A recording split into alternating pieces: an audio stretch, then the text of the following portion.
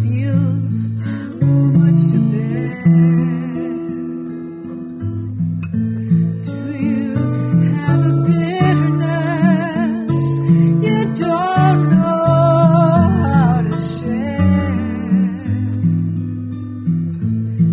Do you get too angry to breathe, or laugh, or pray? Well, there's no one in this circle who has never felt this way. No one in this circle who has never felt this way.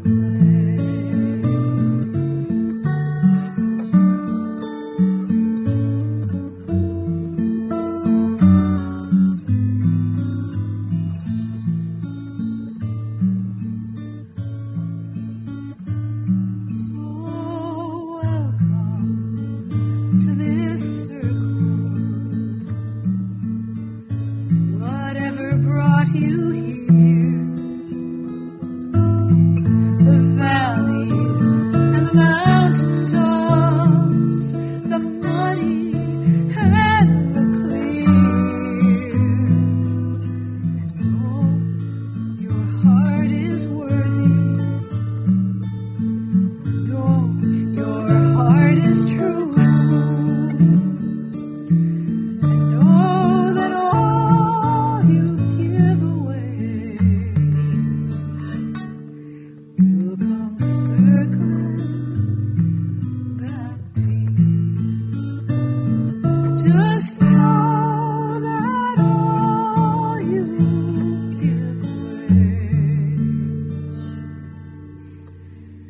will come circling back to you.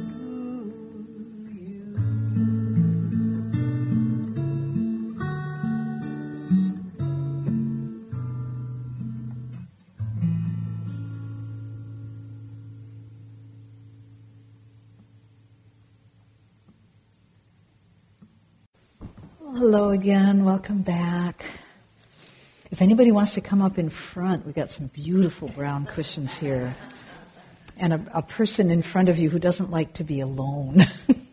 In fact, I always feel so far away, I'm tempted to try to come down, but it's too much moving of stuff. So anyway, we know we're connected, so we'll live in that reality. So, as you know, I'm obviously a singer and a songwriter, and I find that poetry and song and art have so much dharma in them. There's so much wisdom and teachings that come through in very compact ways. So I'm bringing you a little bit of dharma tonight through song. I'm not going to actually do a lot of songs because I want to do some things together that hopefully that will give you a chance to access your own dharma wisdom, because, you know, Thich Nhat Hanh says that the next Buddha will be the Sangha, and that this is very much a collective time. It's really the time, as the Hopi prophecy says, this is not the time of the lone eagle. This is a time when we all hold hands and jump into the river together. And so I'm interested in your experience around some questions that I've been thinking about. I opened tonight with singing Welcome to the Circle. How far have you come? Do you need some company? A candle and a song. Are you feeling weary, tired of being strong? Welcome to this circle. It's a place where you belong. I wrote this many years ago in the early days of the AIDS epidemic, where a whole community, a whole country, but communities within our country were being hit by something they'd never seen before. That never happened before. They didn't know what it was. They just saw beloved people sickening and dying mysteriously. And so there was this sense of shock and horror and mystery and that awful feeling when something's going very wrong and you don't know what it is. So there was this huge rallying of energy of lovers and family and caregivers and medical people and social workers and everybody just rising up to try to do what they could. And no one knew what they were dealing with, so no one knew that it was not a sprint, it was a marathon. And so people were burning out and becoming terribly tired, depressed, frightened. So a very wise Catholic priest put on a conference for caregivers, a conference about healing the healers. And he asked me to sing at it, and this is the song I wrote for that. Do you have a burden that feels too much to bear? Do you have a bitterness you don't know how to share? Do you get too angry to breathe or laugh or pray?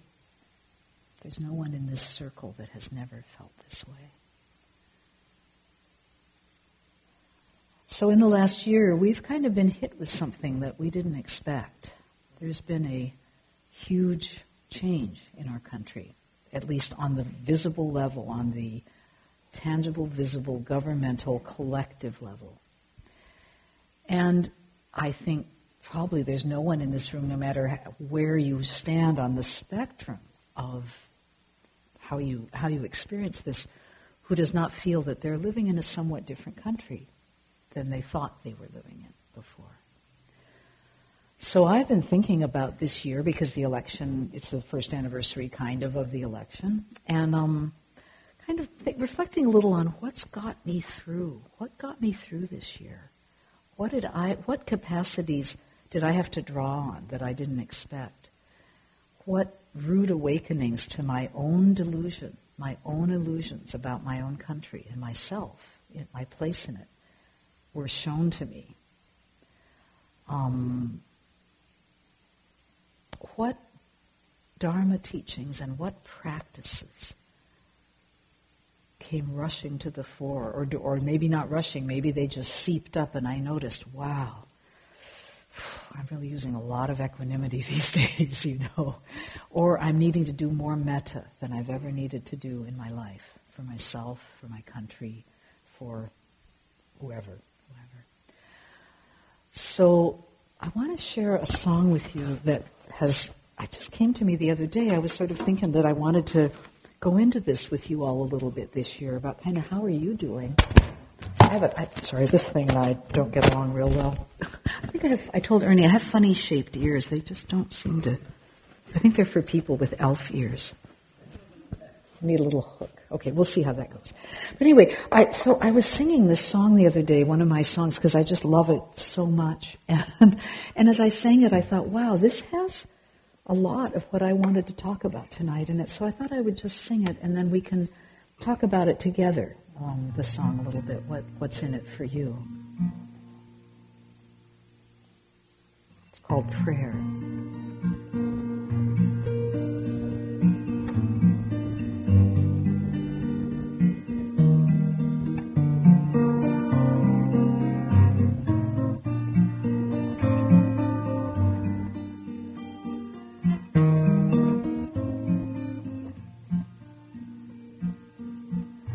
This is how I'd like my life to be, to live as trusting as a leaf on a tree. Let the seasons take good care of me. This is how I'd like to be. To not be fearful of the falling down, not cling too tightly when my time comes round. Gladly sink into the winter ground, knowing the best of me will come back around.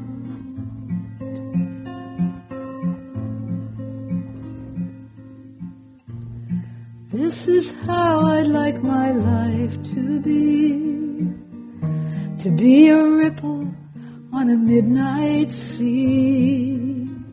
Let the mighty waves wash over me.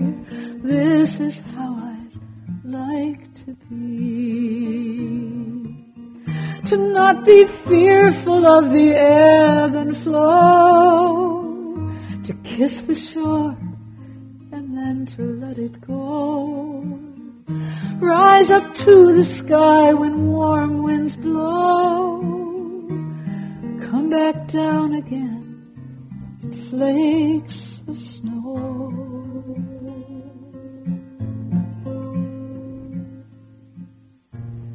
This is how I'd like my life to be, to find my music and to set it free.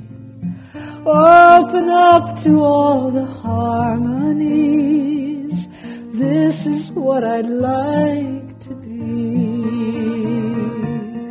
To not be fearful of the wounded throat. To sing the beauty of the broken note. Trust my breath and let the song unfold. Risk it all and let the truth be told.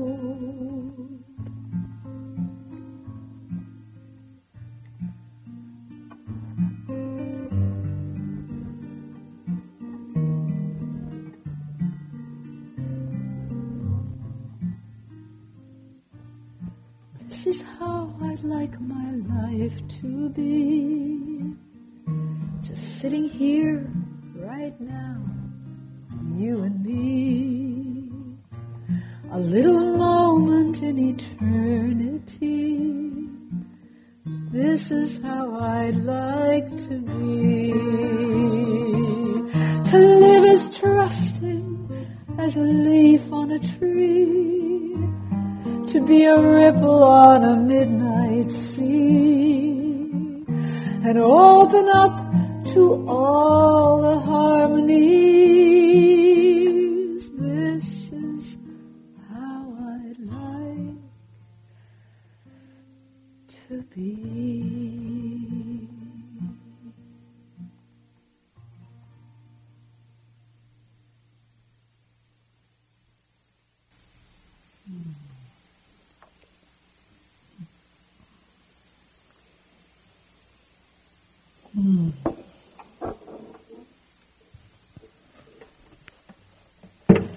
So I would love to just share with you a few of my thoughts about the helpful teachings in, especially the first two verses about the leaf falling and the ripple being lost in the sea, and then invite you to reflect within yourself quietly for a bit about your own, what you're drawing from the teachings in those verses, and also what capacities in you were awakened this year. What lettings go were required of you this year?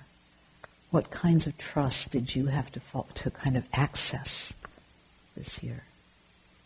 What did it feel like to be part of a mighty wave rushing over us, being part of something so big that had forces, causes, and conditions from such ancient karma in our country that we little ripples could felt sometimes that there was really very little we could do but try to let the mighty wave wash over us. And so anyway, just some things to think about as I just say a few things. I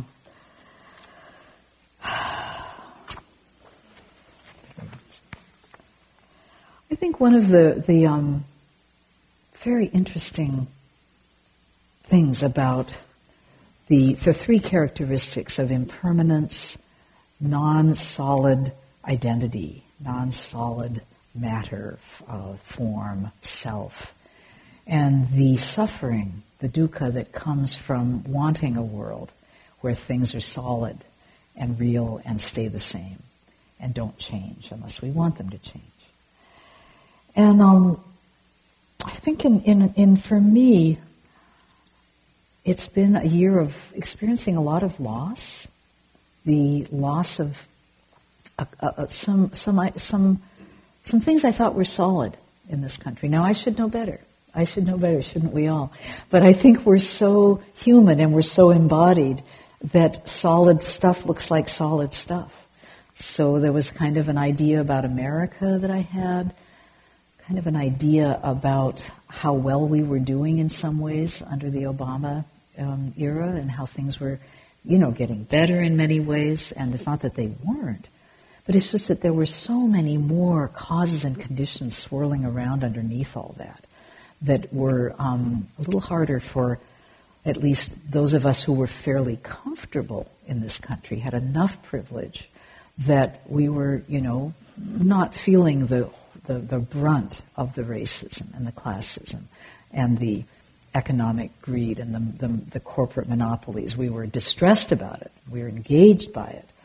But personal impact, and I don't want to speak for all of us, but I just want to, as a general thing, talk about the general sense of comfort that I think many of us in this room have had.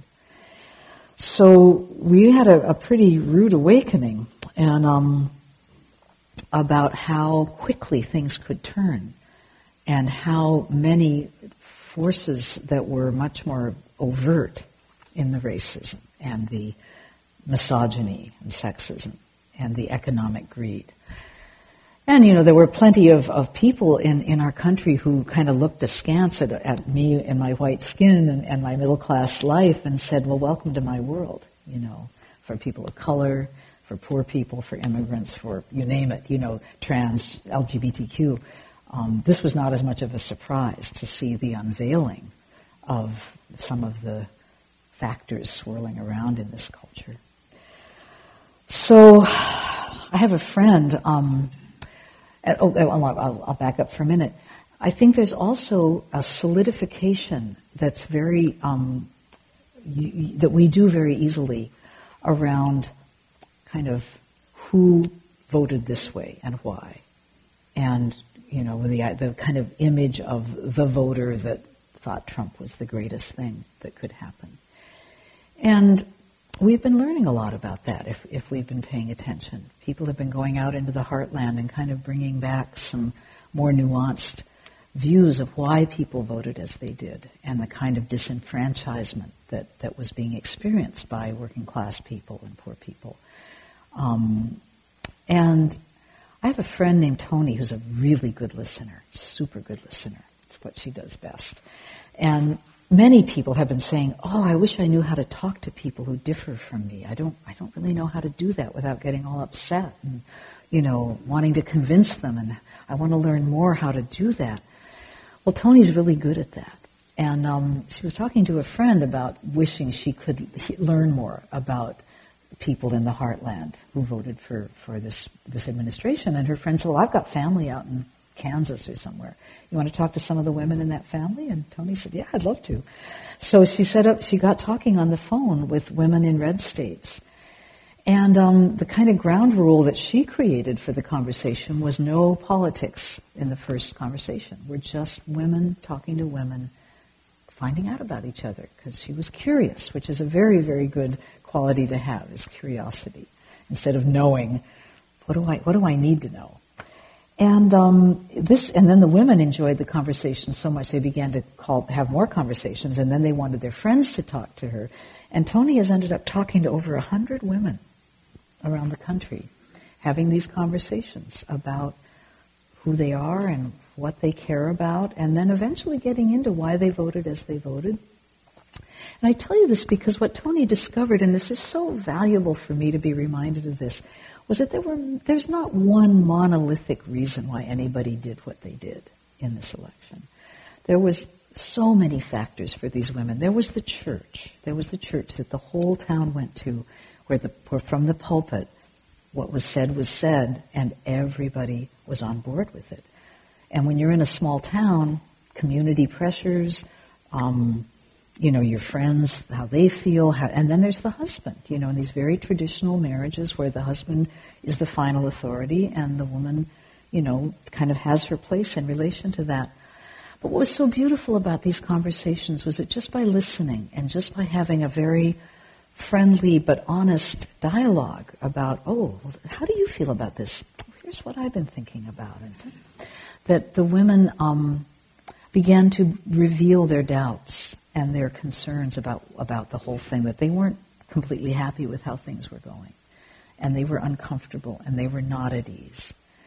And so within the kind of solidification of the heartland and the red state are these very nuanced people, of course, who have so many different motives and have hesitancies and concerns. So I just, have been really noticing how I tend to solidify around a view, an opinion of someone else, who I am, who they are, and how there's a kind of that false security in that. And I think a lot of that is getting shaken up in these times, I find. Do you find that?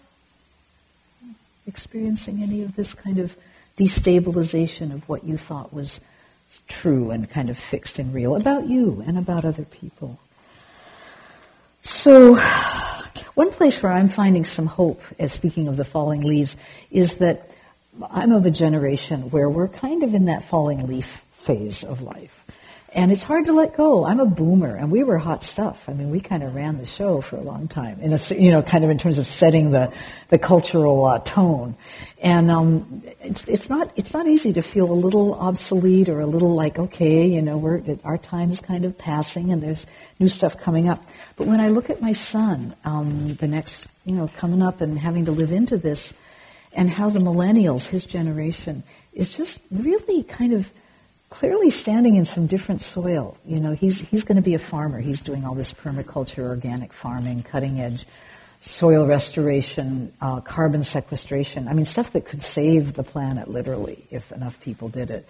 And I'm so excited about that, and I'm so excited about becoming the compost, being the leaf that goes to the ground and is just creating as much fertile soil for him as possible, and trusting that this next generation is coming in with what they need to handle what's going on right now. And some of us who are kind of at a different part of the arc can be compost for them, and that's a beautiful thing. That's a good thing to do. To not be fearful of the ebb and the flow. The day of the morning of the election, I was sort of processing it. And I had been traveling, I'm going to tell you a little more about that later. I had been traveling in Asia and in Africa. And I went to so many countries that have had disastrous political upheavals, dictatorships, revolutions, bloody conflicts. I was in Liberia, bloody civil war under a mad dictator. And I thought, there's an ebb and a flow to every government, every empire, every government. Nothing stays the same. Why did I think that America would always be some sort of version of democracy or some sort of version of a rational society? I pray that it does, but there's no guarantee. Other countries have overnight been taken over by a military coup, and life as people knew it changed forever. We're not exempt. And that's the kind of don't take it personally part. That's the other part of the anatta, the not personal, is I'm not an exception, you're not an exception. Whatever happens anywhere in the world could happen to any of us. And that's such a degree of instability in a way and vulnerability that we can hardly bear it, right? Anything to block it out, because it's extremely vulnerable. And of course that's why we need each other, and we'll get to that too. So to kiss the shore and then to let it go. Thank heavens we have moments where there is a shore, where there is some solid ground, where we have a moment of like, oh, I'm resting in a place I know, and I feel safe. Singing is like that for me. That's a shore for me. That's a touchstone. I'm sure you have moments, actions, just feelings that are like, this is real. Whatever else is unreal, this is real. So what I'd like to do is, if a few of you could help me, I want to pass out the lyrics to this song. And I'm going to give a stack to you and a stack to somebody over here, and maybe a stack a little further back. Because I'd like you to have these words, and if you want to, you can get out a pen or something, because I'd like to just take a few moments for you to reflect on the first two verses. And with those questions, really, I mean, I don't want to fixate on the verses so much in a way, because what I want is for you to just go into your dharmic wisdom self and think about how the ebbs and the flows, the mighty wave, the letting go, the trust, the need for trust, the possibility of letting things not be solid.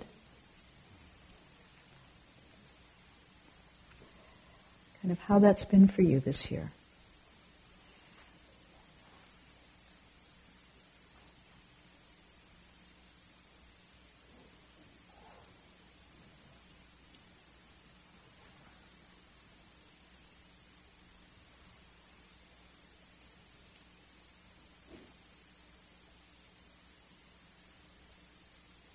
And I was thinking too, I'll say one more thing about the paramis, some qualities that we draw on for meeting life in a whole and a healthy way.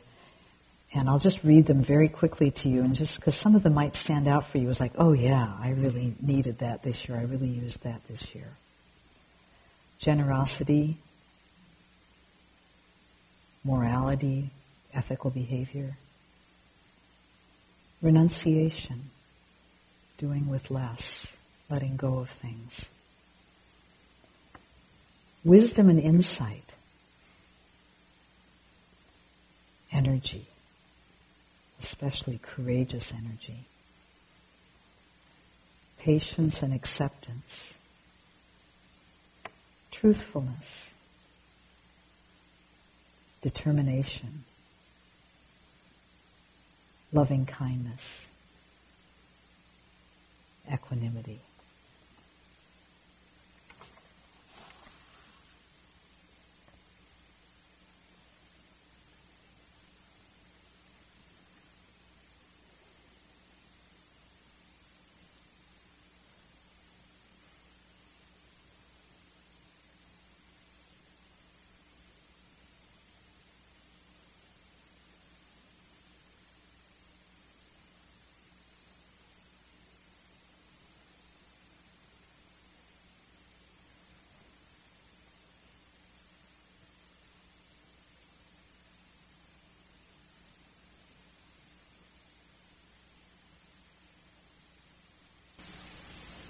And in a moment when you feel you've accessed some truth for yourself, just turn to someone next to you and just share just a word or two about one quality that you've drawn on this year or that's been required of you, or some teaching that has really helped you get through.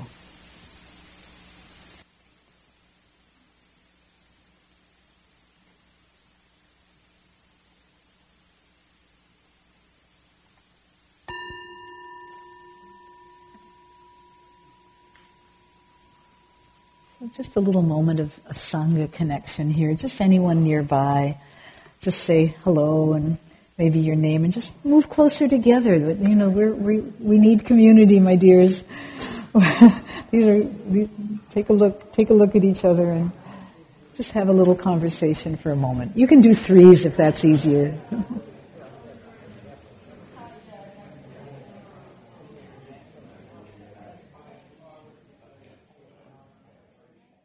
Maybe take one more minute and find a place to stop.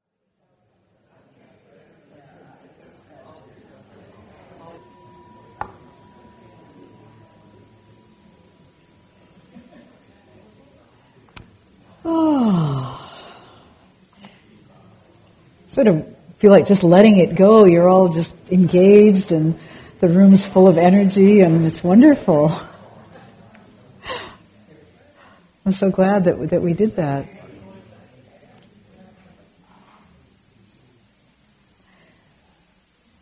think one of the interesting things about upheavals and earthquakes of all kinds, physical and political and whatnot, is that there's certainly an element of suffering and an element of shock and of negativity, but it also releases energies and kind of awakenings that can be very, very much a gift. There's a beautiful book called Paradise Built in Hell by Rebecca Solnit, who's a wonderful, wonderful political writer and Buddhist. Do you know this book? Oh, Paradise Built in Hell. It is a fabulous book. She studied she studied something like 7 disasters. The San Francisco earthquake early in the century, Katrina, the Halifax explosion in Nova Scotia, several others. I'm not going to remember them now. But she was studying how people respond when their lives are just suddenly uprooted and torn apart. And it was so interesting how a very common theme was that the way people rushed to become community and to help each other and to set up soup kitchens in parks during the San Francisco earthquake and to get out in their boats in Katrina. And that humanity found their humanity. And that when it began to be over and things began to go back to normal, people were saying, I miss it so much. Why can't we always live this way? And they talked about a profound joy at finally being engaged at the human level that happens when our knowing mind, our social constructs, our solidity gets shaken apart. And you think, oh my God, it's awful, I'm falling apart. But actually it's kind of wonderful, you know? So I have a quick question for you, and then I'm going to go on to the rest of the song. But think for a minute about, was there a gift for you in the upheavals of this year, the changes of this year? Was something given to you out of this that you might not have found otherwise?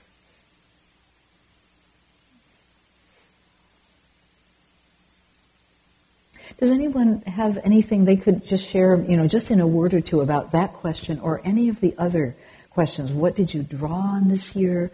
What got you through?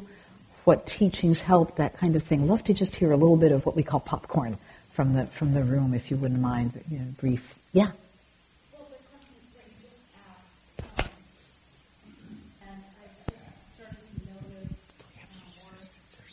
just asked, and I've just started to notice more immediately when a blessing, just the blessings that show up in my life, and they can be really, really tiny. It could be the caterpillar that's going to be a butterfly on my plant in the front, or it could just be like I'm noticing the way the sun is shining right at that moment, and I'm just really much more in tune with those things, and realizing that it's the community, it's the people around me, and noticing that, and I've noticed that just my immediate community has really come together a lot more strongly this past year. We need each other so much more, and that helps me block out the other noise that is almost unbearable sometimes. Right. It's sort of like you have to know what channel to tune in on. We have to be quite mindful about that because there's a lot of static. So I'm tuning into the really just like personal in myself and my family and community. Beautiful. Thank you. That's wonderful. Someone else. Thank you. This is great. The gift that this has given me is the necessity of change. Is growth. I have to grow. With all the other upheaval, I'm out of work for the first time in my life in my 50s. And so I'm confronted with all that entails. And, the gift didn't come with a gift receipt. I can't return it. I kind of have to play it out. And it's scary as hell. This is true. And the doubt and aversion are palpable. The other thing I'd like to share, though, is that, to your first point, my daughter is 14, and the other morning we're doing our morning thing, and I don't know what brought it up, but she really stopped me in my tracks because she was talking about people who kind of on the other side of the political spectrum, and made the point that they're not evil, they're just believing what they believe, and they have their perspective, and my first reaction was I was just so she really stopped me in my tracks because it was just so great to hear from her. I had the proud parent moment. But then I had a really hard time, with an answer because, I got what she said, but I have such a hard time with, what she said was so true, but there's a level of disinformation and disingenuous manipulation that underlies so much of that. And it's very hard for me to address that, in my Dharma and not have anger and resentment and othering, and so it was really a moment. Yeah, It seems to really up the ante on our practice. There's a wonderful expression, meditate as if your hair was on fire. Our hair is on fire. Good. Maybe one more? One more? Anybody got a little short thing they could share? Really loving this. This is great. Over in back there? Unless was there someone here? No. Sure.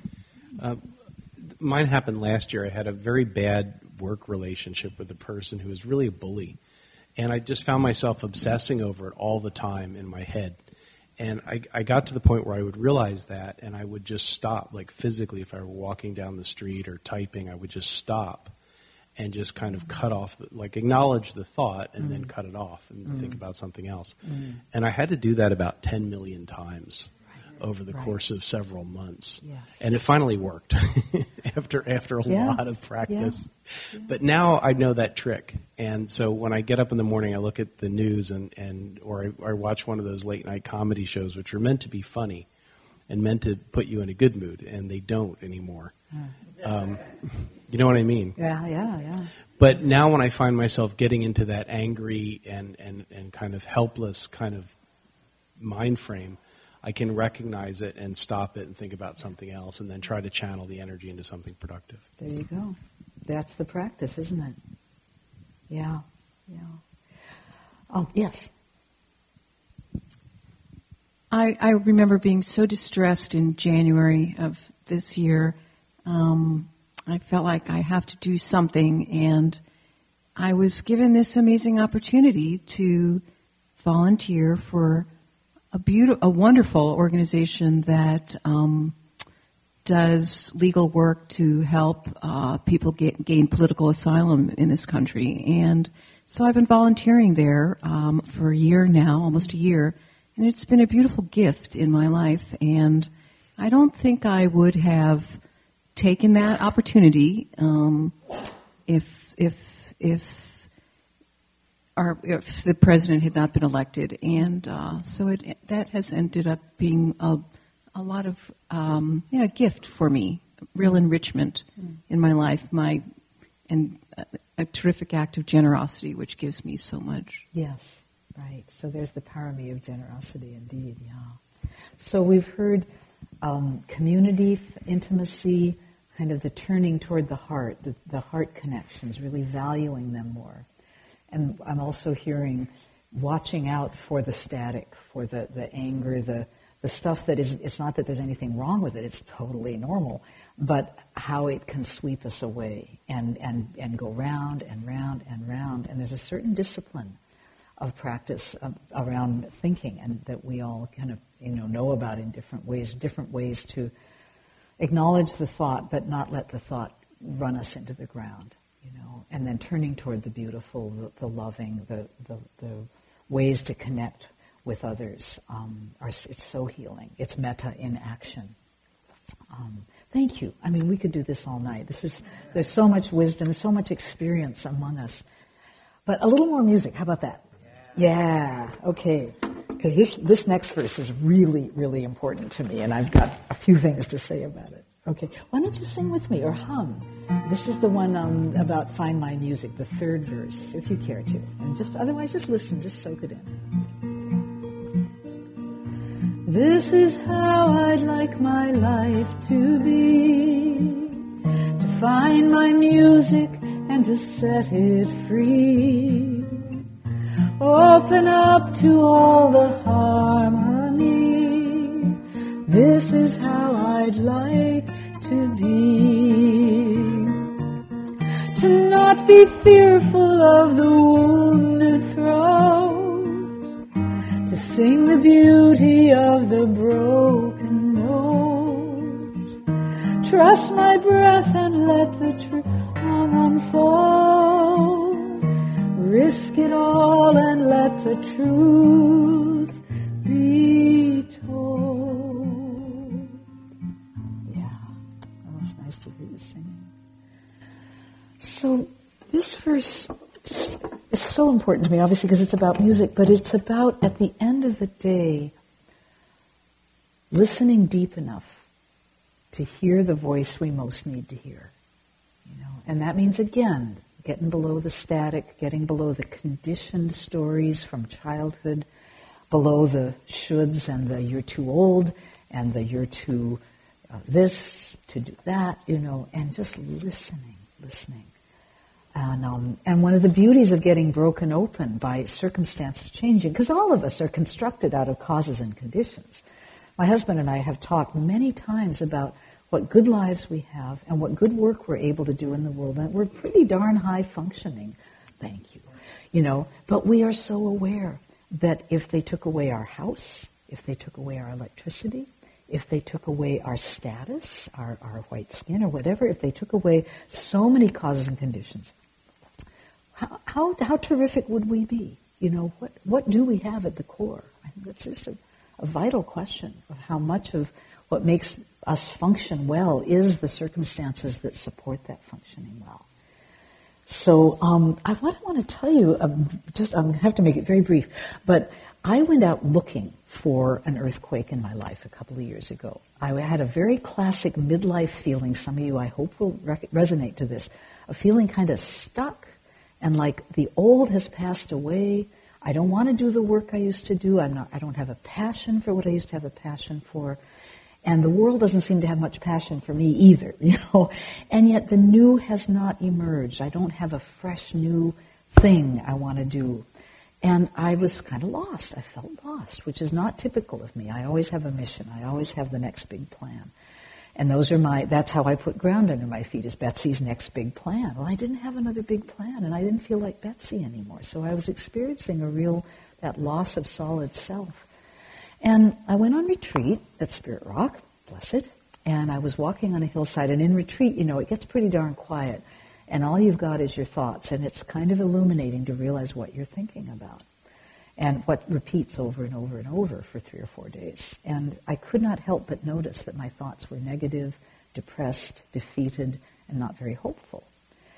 And I just had something in me, some fire came into me, like, no, you are not that old. This is not time to wrap it up.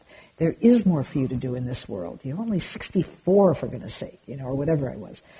And that just this upsurging of fire against that kind of energy, that kind of dead energy. And I got this call to leave the country, leave my marriage, not permanently, but leave the marriage, leave the home, leave all those familiar structures that told me who I am, and both held me and trapped me, and see who I was out in a different set of causes and conditions. So I went off alone for 8 months to Asia, Africa, and Europe, and I took my guitar and I was singing with women and children in those countries. Europe was a little more just enjoying speaking English for a little while and stuff. And I had so many experiences that showed me that my worldview, that I was in a paradigm of a Western mind, an American mind, and that it was quite limited. And I feel like whatever we're all going through now in America with kind of our old ideas and our old thoughts being kind of shaken up is what people go traveling for, looking for, in a way. It's what I went looking for. And I want to just tell you one of the many stories from my trip that I just love this story for some reason, because I think it really cuts me to where I am vulnerable to being a little rigid. So I was riding a train in India, which they say you shouldn't do, first of all, as a woman. Don't ride the trains.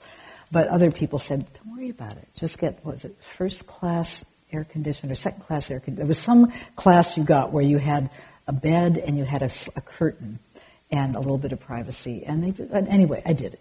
The point is I did it. And I was very comfortable. I really enjoyed it. I really enjoyed all of my travels in Asia and Africa so much. So I'm in my little bed, and I'm not sleeping yet. I'm doing whatever. And there's a stop, and some new people come on the train. And a very large man walks in, looks at my little cabin. I have somebody above me. I have a man above me in the upper bunk. That's how it is. And he sat down at the foot of my bed and put his suitcase in my space. My space. Even that is a very Western American idea. A private space. Not the whole world doesn't all have private space. And Asia and Africa, it's not quite so privatized. So I'm thinking, what is this dude doing at the foot of my bed? And if I was on Amtrak and a guy did this, I would would take care of myself. You don't invade a woman's space like that, So I was kind of building up this thing, of like, this is, he's taking up space because he's a man. And, but I also had been on the road enough to know that there's always more than meets the eye. And that I would be very sad if I came out with something critical or whatever. I would be sorry, because there's always more to the story. So anyway, I just sat with it. And I worked. I said, boy, you are really having a lot of feelings, and they're based in American definitions of feminism, of private space, of male behavior, just a lot of stuff. Just keep breathing, just kind of, so there was that little bit of distance on the goldfish had a little distance from the water that she usually swims in. And I was saying, but I still felt uncomfortable. It was so odd to me that this was happening, and I didn't know when it was going to end. And what if I want to go to sleep and this guy's sitting on my bed? So I thought, I've got to say something. What am I going to say? And I don't know where this came from, but I really like what I said. So I said, excuse me, I noticed that you're sitting on my bed. Just statement of fact, right? Neutral. I noticed that you're sitting on my bed, and I don't know why. And it was like, okay, those are two true statements that are just kind of open-ended true statements. And he laughed, and he said, oh man, he said, I came on and I my ticket, I have a ticket for the top bunk, but that man is not getting off till the next stop. And that's what they do a lot in India, is they double book things. They just sell tickets, and then people have to sort it out. And we burst into laughter. It was just so fun, to realize, oh, this is totally innocent. This is just the way things are. No evil intention. And how glad I was that I didn't act on that impulse coming out of just my own world, my own worldview. And that kind of thing happened over and over, where I saw something a certain way, and then I just waited and breathed and watched or asked questions and learned. I learned so much more. And it just was very humbling in a good way. I mean, that was the gift of beginner's mind. I really didn't know. Most of what I knew, I really didn't know, And most of what was fun was what was completely unexpected and out of the box and so forth. There are things, too, just about how we solidify things into a reality based on a perception and on a preconception. A really interesting example of this was during the Charlottesville white nationalist rally and all the violence and things that happened around that. There were lots of photographs taken, and there was a kind of iconic photograph that was put out on a lot of papers, and it was a young African-American man holding a soda can that was like a Molotov cocktail soda can, and like being ready to throw it. So, we look at a picture like that and we think, oh, violent youth, and Antifa, and, people are out of control, and probably some racist thoughts as well, whether we like it or not, there's a certain thing that we do with these images. Well, I heard this young man interviewed on, I think it was Reveal, that great radio show with Al Letson from the Center for Investigative Journalism. And the story, the backstory, because there's always a backstory in a picture. There's a picture frozen, and there was always something that happened before it that we don't see. And there's always something that happens after that we don't see. So the story was that this young man was out with his friends to be there and to kind of be part of everything. And there was an elderly white man up on the top of some Capitol steps or city building steps, and there was a lot of stuff going on. There was rocks being thrown, somebody was throwing rocks at him. Anyway, he was scared. So this young man and his friends were going to help him, and they had helped him down the stairs and were trying to kind of get him off to a safer place.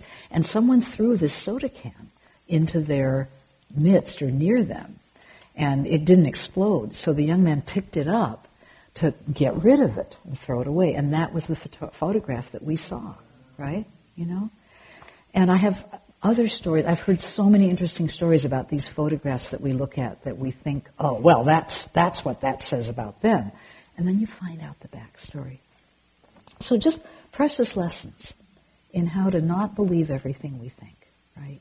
And that beautiful question of, you're thinking, oh, I've done it again. I'm such a this. And then that little question we're supposed to ask, is that true?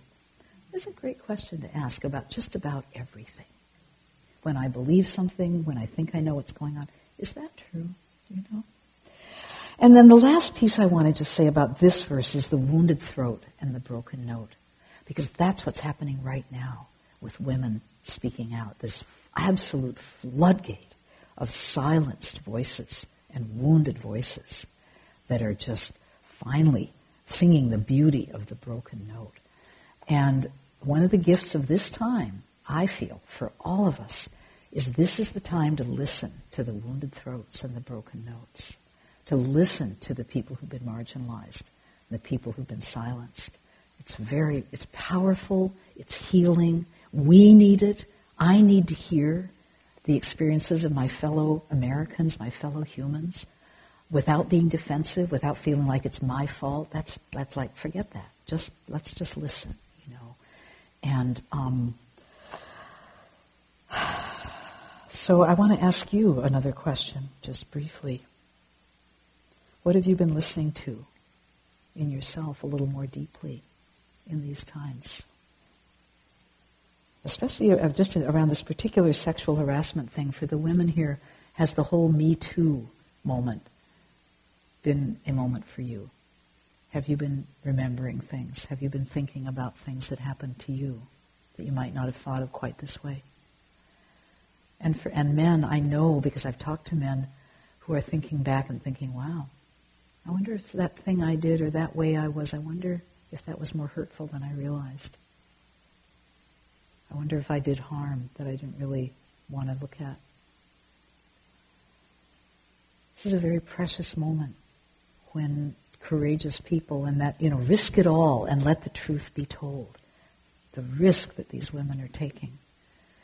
And it's painful to watch their suffering, hear their suffering, and to watch the suffering of men who were caught up in the system, in a system that allowed this kind of behavior and are now paying a price. This is a time, I think, in our country where a lot of chickens are coming home to roost. 500 years of racism is coming, really coming to be grappled with.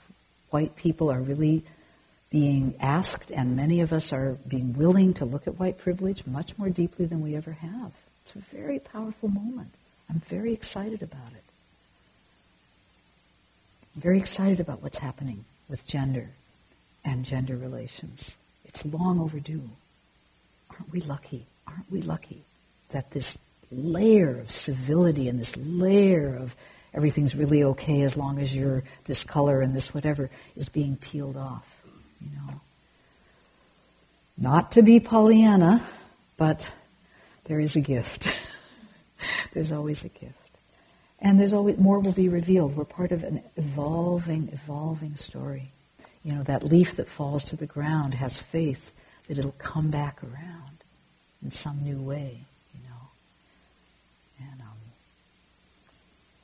so the parami of faith, the parami of trust, that this moment, this could be worst moment we've ever known, is just a moment. It's already passing. It's already on its way to the next causes and conditions arising the next. I was talking with my husband before we came over about the thousands of women that have decided to run for electoral office because of this. There's always unintended outcomes. So take your music and let's sing the last verse together.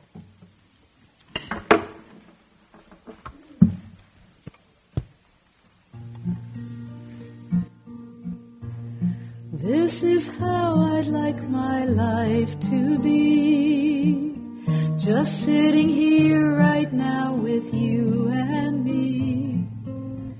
A little moment in eternity. This is how I'd like to be. To live as trusting as a leaf on a tree. To be a ripple on a midnight sea. Open up to all the harmonies. This is how I'd like to be. So that verse really brings us right to what you shared about the intimate, sweet moments of connection and presence. You know, when all else seems lost, presence is always the right thing, isn't it? There's nowhere else to go but here. Why not? Let's be here, you know. And let's be here together. This is, if ever there was a time for opening up to all the harmonies among us and being vulnerable together, that's saving grace. You know, I always think about what is it never a mistake to do? You know, because I can be self-righteous, I can have opinions, I can make a million mistakes in this world. But I always come back to it's never a mistake to love. It's never a mistake to have compassion. It's never a mistake to be present. It's never a mistake to reach for the humanity and the connection with each other. Don't you think? Anything else you want to add to that in the pool of what it's never a mistake to do or be? It's a big... Love is never wasted. Love is never wasted. Amen. Yeah. More? Any more? Yes, thank you. It's never a mistake to be curious. To be kind. Mm. Mm.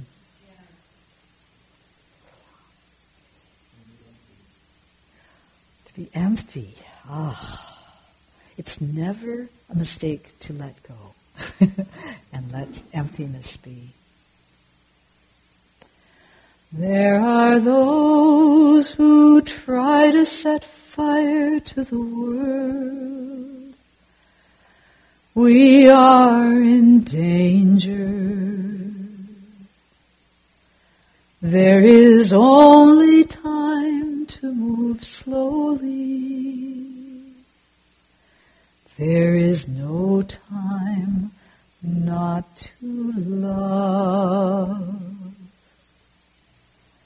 There is only time to move slowly. There is no time not to love.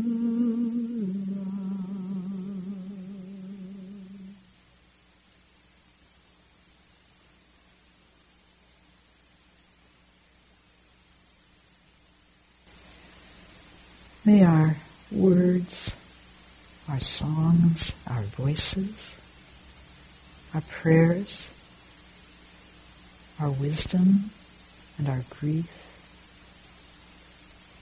our hopes,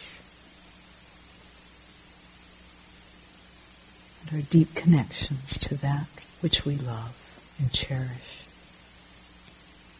May all of these beautiful qualities and all the others unnamed rise and ripple and travel on the winds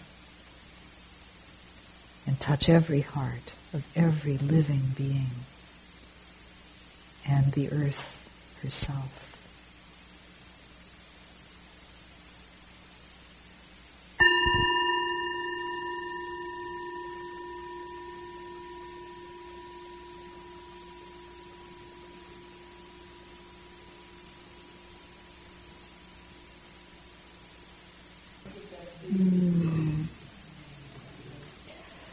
So good to be with you. Thank you. Blessings on all of you. I will say the 2 songs that I sang tonight are on the white CD, if you're interested. And hope to see you again. Thank you for listening. To learn how you can support the teachers and Dharma Seed, please visit dharmaseed.org/donate.